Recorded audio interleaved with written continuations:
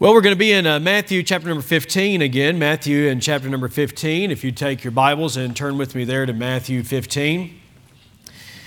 Mention as well, Brother Ted's preaching in Shawnee today. He's not just laid up in bed and not coming to church. He's preaching here this morning and there tonight as well.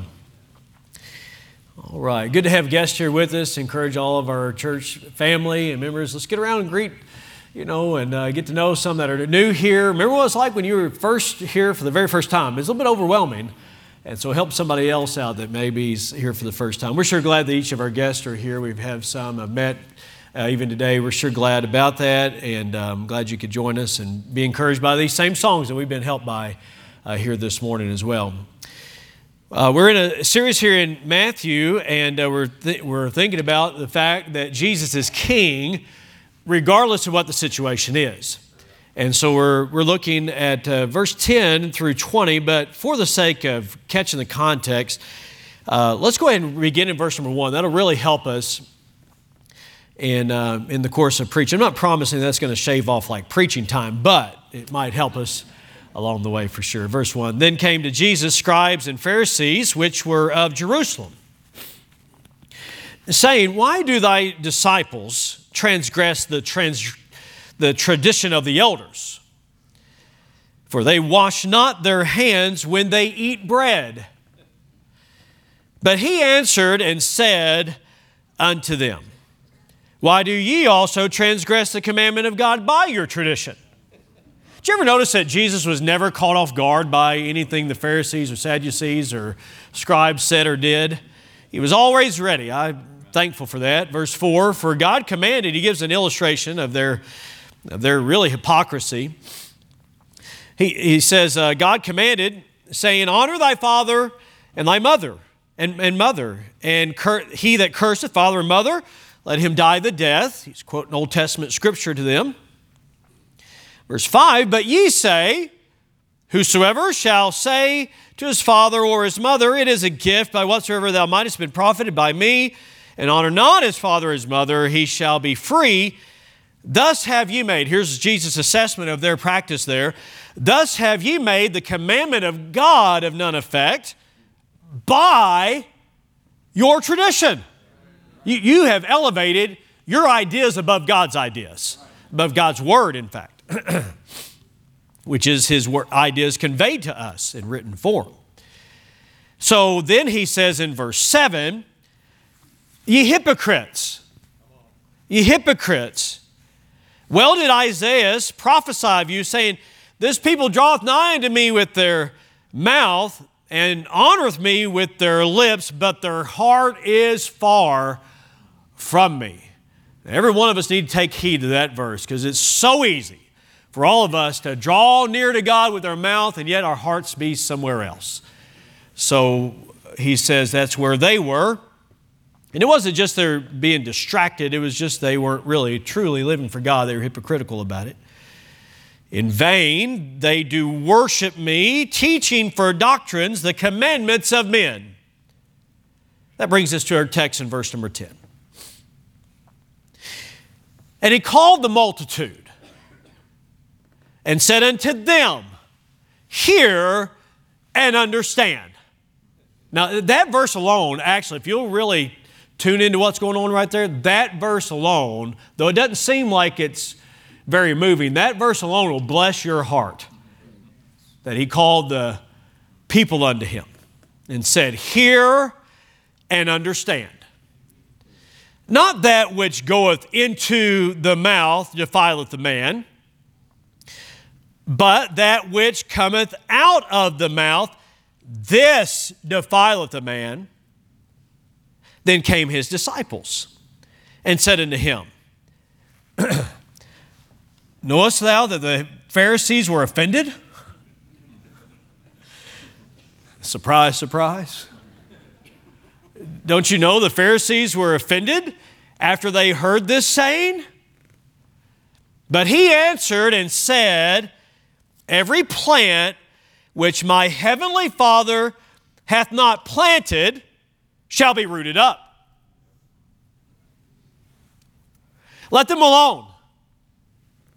they be blind leaders of the blind. And if the blind lead the blind, both shall fall into the ditch. If the blind lead the blind. Then answered Peter. He must have been struggling with this too, don't you know?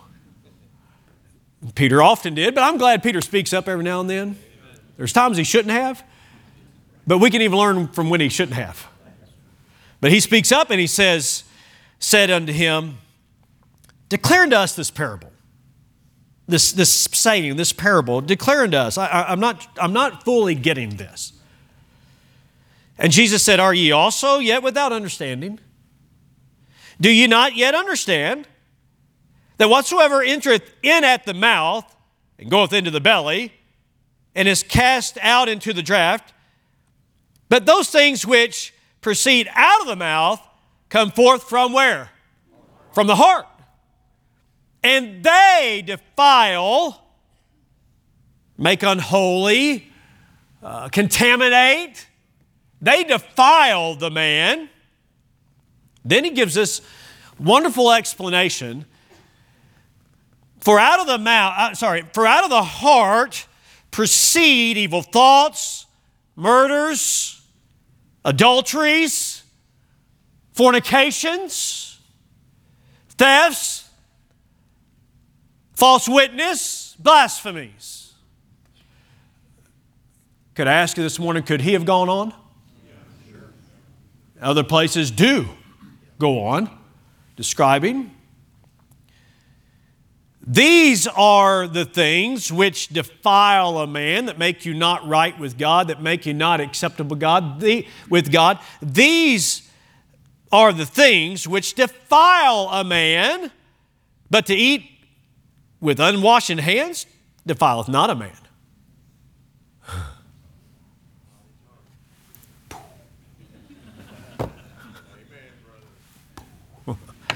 Peter, it's going to take him a while to get this.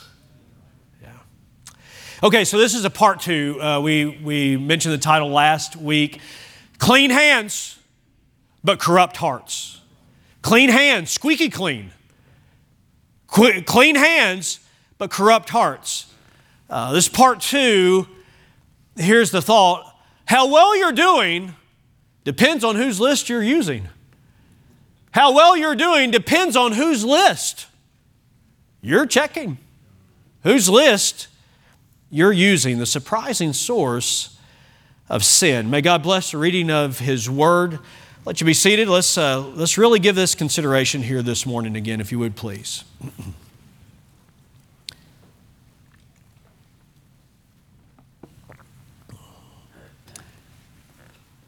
One man who wrote a series of commentaries named William Barclay said this: although it may not seem so now, this passage, when it was first spoken, was well nigh the most revolutionary passage in the New Testament. Now that's quite a statement. You know, and for a man that makes a lot of comments on a lot of Bible passages, for him to say, this passage, although not at maybe first glance, was the most revolutionary passage of the New Testament. I mean, that's really, truly quite a statement. But when you consider how much of our New Testament in the form of the letters like Romans, Galatians, and 1 Corinthians, 2 Corinthians, Philippians, Colossians, Ephesians, I'm not saying them in order, I'm just saying all the books of the New Testament written by Paul and even into 1 Peter and the epistles of Peter rather, and even John, 1 John. I mean, really, when you stop and think about it, what Jesus got across in a small frame of time was truly revolutionary to their thinking. If you were to interview a Jew, even modern day, but certainly in Jesus' time, let's just deal first of all with what happened then. If you were to sit down with a Jewish leader of the synagogue, say even some that we could even name by name, Nicodemus or Joseph of Arimathea, if you were to sit down with some of those leading Jews of their time and you were to interview them, are you defiled? Have you been contaminated? What defiles a man? Then they would come up with their list. I've not had contact with non-Jews. I do not worship in their pagan temples. I do not eat their meat that has been offered unto their idols. I wash my hands for so many seconds under water that is not just standing water, but water poured over my hands, and very thoroughly washing, lest the contamination of the Gentiles should reach and stay on my fingers, and I should pick up food and ingest it in my body and become contaminated by contact with Gentiles. I don't do that. I don't work on the Sabbath day. I don't eat these things. Big old list. Sadly for them, bacon's on there. Now, I'm thankful that God said to Peter, rise and eat, and bacon was on the menu. Amen. Because bacon is good. And what goes real well with bacon is more bacon. Amen, right there. So, anyways, but they don't eat all these things. They had a list. In other words, they're saying, our traditions keep us holy. Our traditions keep us from other sinners. Why does your rabbi, why does your teacher, why does he eat with publicans and sinners? They said with disdain. Why does your master, why does your teacher, why does your preacher, why does he sit down with those that are known sinners? Why does he let her touch him? Why is she washing his feet with her hair? Because he saved her, don't you know? But they look down their long Pharisaical nose at the likes of her, because everybody in town knows what kind of a woman she is. They thought that they were holy because of who they were separate from whom they were separated. They were separatists. They had their standards that exceeded the standards of God, and they felt like they were holy because they didn't have interaction with sinners. Well, if you interviewed even some modern day believers, even Christians, they might have their own list. I'm holy because I don't smoke, drink, or chew, or run with those who do. They can even rhyme it. I don't smoke, drink, or chew, or run with those who do. I don't run with drinkers. I don't run with people doing meth. I don't get around them. Which, by the way, I mean, those things will mess your life up.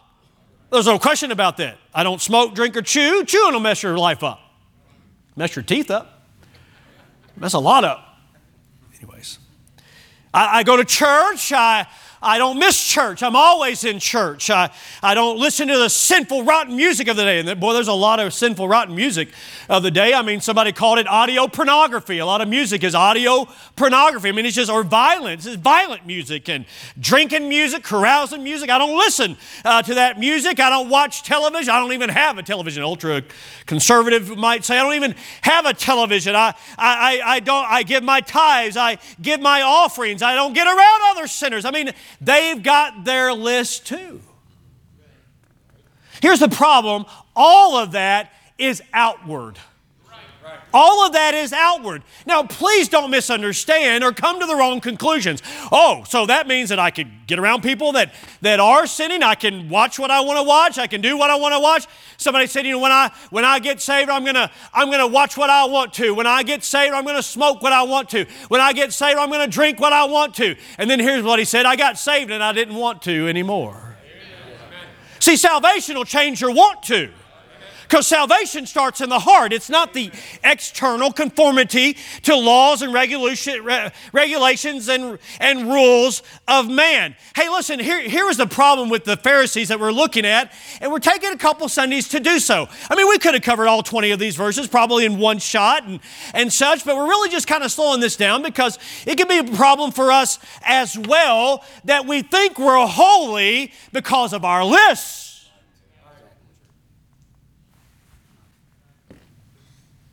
And here was the problem with the Pharisees. They thought their problems or the danger of contamination was around them.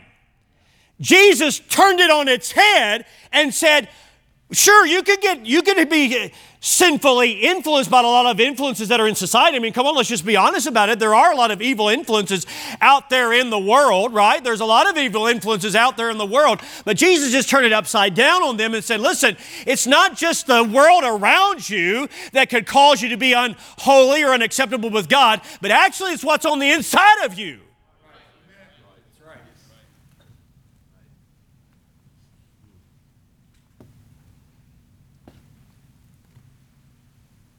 They thought they wouldn't struggle with sin if they could stay away from sinners. I thought about it this way. If you were the only sinner in the world, you'd still struggle with sin. Did you hear what I'm saying? If you were the only sinner in the world, the only one in the world, you'd still struggle with sin. Well, I wouldn't struggle with sin because there wouldn't be any other sinners around me. There wouldn't be any other sinful influences. How could I struggle with sin if I'm the only sinner in the world? Your greatest problems are not around you, friend. Your greatest problem is actually in you. And that was mind-blowing to them. They couldn't grasp that because they worked so hard. I mean, really, in some ways, we, in terms of zeal and in terms of effort, in fact, even in many ways, I want to be very careful how I say this because I don't want to confuse anybody, but in many ways, they had a good motive because they said, okay, God is holy. We don't want to break any of His holy commandments, and so we're going to set up barriers or rules or regulations far away from breaking that, and that's actually a very good way to live. You need standards in your life. You need godly standards in your life because God is holy and His Word is holy and He's given us principles to live by that are holy principles. And so because of that, I want to do everything within my well-being and within reason, within logic and even and just good common sense that if fornication contaminates us before God, then I don't want to get as close to that as I can. I need barriers. You need barriers to stay away from that. You need standards. Jesus is not teaching or preaching against standards. Some people swing all the way to the other side. You got the side of legalism, but some swing all the way to the other pendulum and says, well, listen, you can just do whatever you want to do. And Jesus wouldn't do that. I believe if Jesus was on the earth today, Jesus would have standards. I believe there's things that Jesus wouldn't watch. I mean, have you thought about that? I mean, that may not be a new thought to anybody, but I was running yesterday and thinking about the sermon. I thought, if Jesus was here, I think Jesus would have standards. I think He'd have dress standards. I think that He would have movie standards. I think He would have music standards. I think that He would have standards about how He interacted with women. I've got standards on how I interact with women because I have a woman. I mean, my wife. I mean, even as I interact with a lady, I don't mean to be weird about it, but there's an internal clock that's ticking in my mind that I can't talk very long with this lady alone, but without my wife being there. It's like a 15 to 30 second clock, and so ding, time to go. I don't try to be rude about it, and I don't just stop mid-sentence at 30 seconds, but I'm just trying to say that's a standard in my life.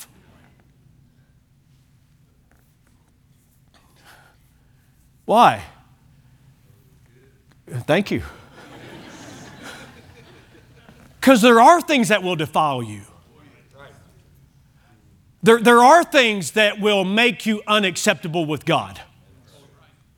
Okay? So Jesus is not saying, oh yeah, you live however you want to, and don't worry about contamination, you're good. No, He's saying, listen, your greatest problem's inside of you, and this is revolutionary to their thinking. Well, really, in our society today, it'd be revolutionary to our thinking because a lot of people say things like this, and when we say things like this, we don't really understand just how sinful our hearts really are. We don't really take that into account. Just how sinful I'm talking about us. I'm talking about even those of you that are saved. How sinful our hearts are. Because the moment you got saved does not mean that you are minus the sin nature now. You still struggle with that sin nature, is that right? I mean, we still struggle with it. Until we are out of this body and in heaven, we're still going to struggle with sin. And I don't like that, but it is a fact of life. Okay? So we sometimes think, I like what Jim Berg said in his book, we're not imperfect people who do bad every now and then. We're actually extremely wicked people who only do good by the grace of God. We're extremely wicked people. Now, you're not going to hear that in a lot of churches today that are preaching a lot of fluff, that are just telling you what you want to hear, that, oh, you're a good person. You're a good person. And people that say, I don't want to go to church and somebody yell at me. I don't want to go to church and somebody preach hard at me. I don't want to go to church and somebody tell me I'm a sinner. What do you want us to tell you that you are? I don't want to lie. I want to look in the Word and see that and I know from my own life, I've got a sinful heart. You've got a sinful heart.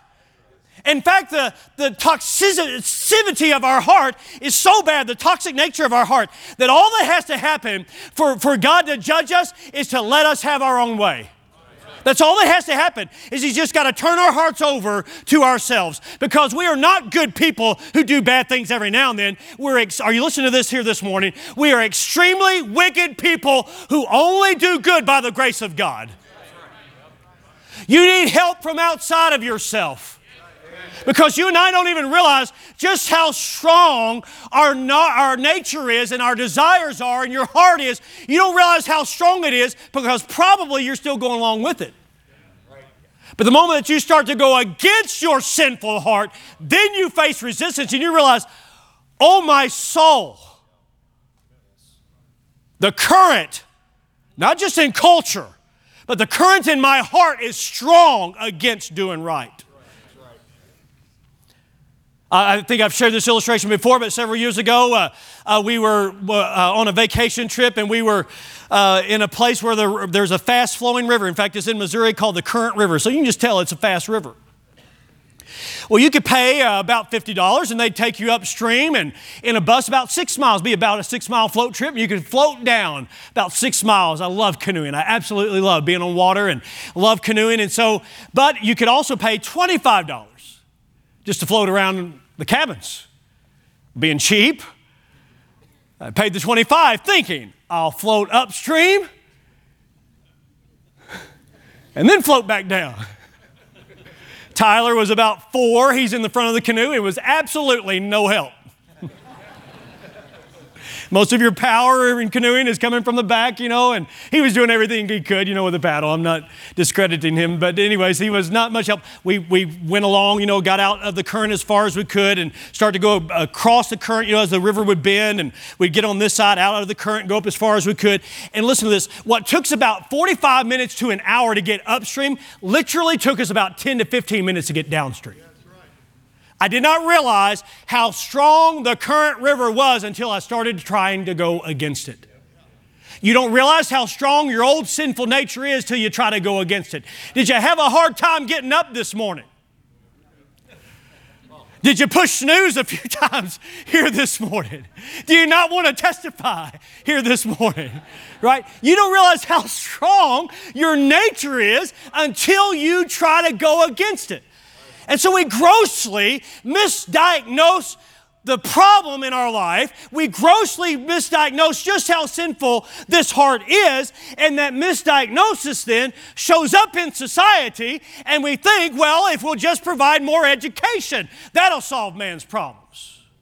If society could just have more money, if we just flood it with more money, that'll solve man's problems. If we could have more law enforcement, and I'm all for law enforcement, and we need police officers. Thank God for police officers. And we don't need to defund, we need to fund the police department because men have sinful hearts. So anyways, I'm just simply saying government and money and entertainment and all these things, listen, that's not the solution to the problems in our world. And when somebody says, I don't know why he did that, he's got a good heart. He just killed 3 people and you're saying he's got a good heart? How can you say that? Even a mom to say, well, he's got a good heart. No, he doesn't. No, she doesn't. Little babies, I was watching a little video of our newest niece, and little babies, it almost sounds like they're saying this, I'm good. Help me out. Do you know what I'm talking about? Good. It sounds like they're saying that. I'm good. No, you're not. I didn't say that, but. Hey, for somebody to say, we trust our kids, they got a wicked heart. For you to say, I can't believe I did that, you don't understand your heart. Here's what Jesus understood. Jesus understood the heart. And because he understood the heart, He knew there was not enough water in any vase or vase. Sorry. There was not enough water in anything to wash away the sinfulness from a man's life for him to be acceptable with God. There's not enough water in any baptistry. There's not enough money that you could give by way of a tithe. There's not enough churches that you could join that would wash away the sin that's in your heart. No, friend, there's only one way for you to be made right with God. Amen. But the Pharisees thought, well, if we observe all these laws, not just of God, but also the ones that we've established, then we will be acceptable in God's sight. And Jesus called the common people unto him and said, I want you to hear this and I want you to understand this. Isn't that wonderful? You know why that's wonderful? I'll tell you why. Because the religious elite thought that the common people couldn't understand spiritual things. They thought that was for the higher-ups. That was for the theologians. That was for the people of the Pharisees and the Sadducees. Jesus said, I'll tell you who I like being around is a lot of common people. You know what Abraham Lincoln said? Abraham Lincoln said, God must love common people. He sure made a bunch of them. Isn't that good? God must love common people. He sure made a bunch of them. You say, well, I don't even feel comfortable here today because I'm not like one of those church people. Hey, listen, you know who church people are? Church people are sinners. They got saved by the grace of God that are trying to live their life in holiness. Not better than anybody. No, my friend, listen, we're not better than anybody, but we're better than we used to be because of the grace of God. And that's the only reason. It's not because we worked ourselves up and we got ourselves looking good and we're doing good and we're doing this. No, listen, friend, we're just as sinful and rotten as anybody else is in this world. And Jesus says, listen, I want you to come over here and I want you to hear these things and I want you to understand these things, meaning that he's saying there that they could understand those things. Peter said, or the disciples said, Lord, did you know you just offended all the Pharisees? Like they really needed the Pharisees? Did you know that you offended them? No. I doubt that Jesus was sarcastic like we would be, but well, I don't know anyways. But Jesus said this, if you allow me to paraphrase, I'm not remembering exactly how the verse is said, but he's basically saying this, my Father didn't plant them, they weren't his, and they won't last.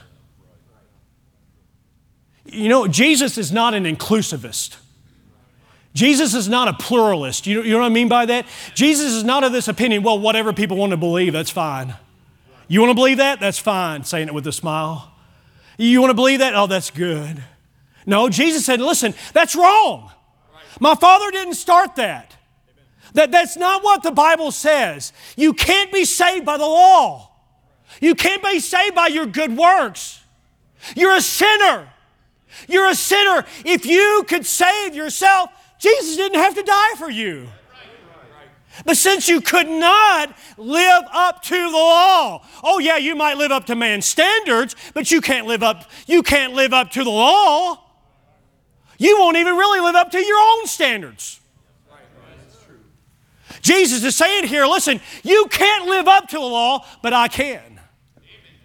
And he would. Peter says, Lord, would you explain this? Peter had a hard time with it. So did the other disciples. Acts chapter 10, the Lord had to give him the vision 3 times. Rise, Peter, kill and eat. Back to the bacon thing. Rise, Peter, kill and eat. Rise, Peter, kill and eat. You know why he was not rising and killing and eating? Because he said, Lord, I've never eaten those things. That would contaminate me. The Lord said, and he's saying right here, it's not what you put in your mouth that contaminates you. That's not it. It's rather what comes out of your mouth. That's what makes you unacceptable with God. And what comes out of your mouth is connected to what's in your heart. Because before you say it, you had to think it. See, your heart is your center of operations. Your heart is where your will is. Your heart is what you think, what you value, what you want. Jesus is saying here, listen, here's what will make a man unacceptable with God. What he says and what he does, and what a man says and what a man does comes out of his heart. What a man believes and what a man wants. So you can try to live as separated from people as you most possibly can, and you'll still be a sinner because you got a problem in the heart. I just met I've known him for a little bit now, I've got a track here. It's called From a Buggy to a Pulpit. Brother Ivan Yoder. Brother Yoder's son, Tim, may be in this auditorium here this morning. I'm not sure, but Brother Yoder, Ivan Yoder, you might be able to tell even by the last name, grew up in an Amish family. He's got a picture here of him and his dad. His dad is probably, Ivan's dad is probably in his 70s or 80s. He was here at the youth conference this week. It's awesome. As one of the workers. He has pastored, but here's his picture right here as an Amish man. And it says that they were of the old order Amish family, like my father before me, and as far back as we could remember. He says, we did not have electricity in our home, and we did not drive cars. Our bathroom consisted of an outhouse at the edge of the yard. It was too close in the summer and too far away in the wintertime. Horses and buggies were all that I ever knew. We lived on a small farm. Listen to this. We lived on a small farm secluded from the world and surrounded by only other Amish people. When a faithful Christian began to share the gospel with my dad, he came to realize from the Bible that the teachings of religion never replace a relationship with Jesus Christ. My dad began studying the Bible and accepted Christ as his Savior. Soon after that, our family and several others were forced to make a choice, renounce this newfound belief or be banned from our friends and family. I saw the gut-wrenching scenes between my other Amish relatives as they pleaded and threatened my parents to come back to their heritage. This was accompanied by the demand that we renounce the beliefs that we now had from the Bible. We parted, and sadly, I would never again have a relationship with my maternal grandparents and my 13 aunts and uncles. It was a sad day, yet the greatest thing that ever happened to me, and I'll tell you why. You want me to keep going? Good. On February the 24th, 1984, at the age of 10, I accepted Christ as my Savior. Before that day, listen to what he says right here. This has everything to do with what I'm trying to get across. Before that day, listen, I had religion, but not a relationship. You see, here's the thing about religion. It's based on rules. It's based on trying to earn your way to heaven by doing good works. Actually, when it comes down to it, listen to this. Religion is based on you. However, Romans 3 and verse number 10 says, as it is written, there's none righteous, no, not one. There's not a good person alive today that's good enough to make it to heaven. We're all sinners, and the Bible says in Romans 6:23 that the wages of sin is death. But you know that already, because if you have enough birthdays, you'll die. That's the bad news. But the good news comes in the rest of the verse. But the gift of God is eternal life. The gift of God is eternal life through Jesus Christ our Lord. Then he says this, what you cannot earn because you're not good enough, God gives because He is gracious. Oh, and then I'll end with this part. Religion can give you a false hope, but Christ will give you assurance. They thought they were doing well because they were living the Amish lifestyle away from all the sinners. I have a man, a pastor friend up in Kansas, Garnett, Kansas, that works among the Amish and seen a lot of them saved. And works among the German Baptists, kind of a very similar situation to the Amish. I grew up around Mennonites, and a lot of them very much the same way. They feel like they're right with God because they're separated from the world. But the problem is they took something with them that defiles them. You'll never get away from it. You know what you need? A new one. You know what Jesus gives? A new one. A new nature. Jesus said to Nicodemus, you must be born again. Paul said, Brother David's going to read in here just a few moments. He's going to read, not by works of righteousness which we have done, but according to His mercy He saved us. Not by the works, but rather His righteousness He gives to us. And this was mind-blowing to Peter because all of his life, he grew up thinking, well, you have to do all the things that the Pharisees are saying. And Jesus is pointing out their hypocrisy and saying, listen, they look real good on the outside, but on the inside, they're full of dead men's bones. Jesus says it's out of the heart that proceed evil thoughts, murders, and fornications, and adulteries, and false witness, and blasphemy, speaking ill of others. That all comes out of the heart, and that's what defiles a man. But to eat food that came from unwashed hands doesn't defile a man.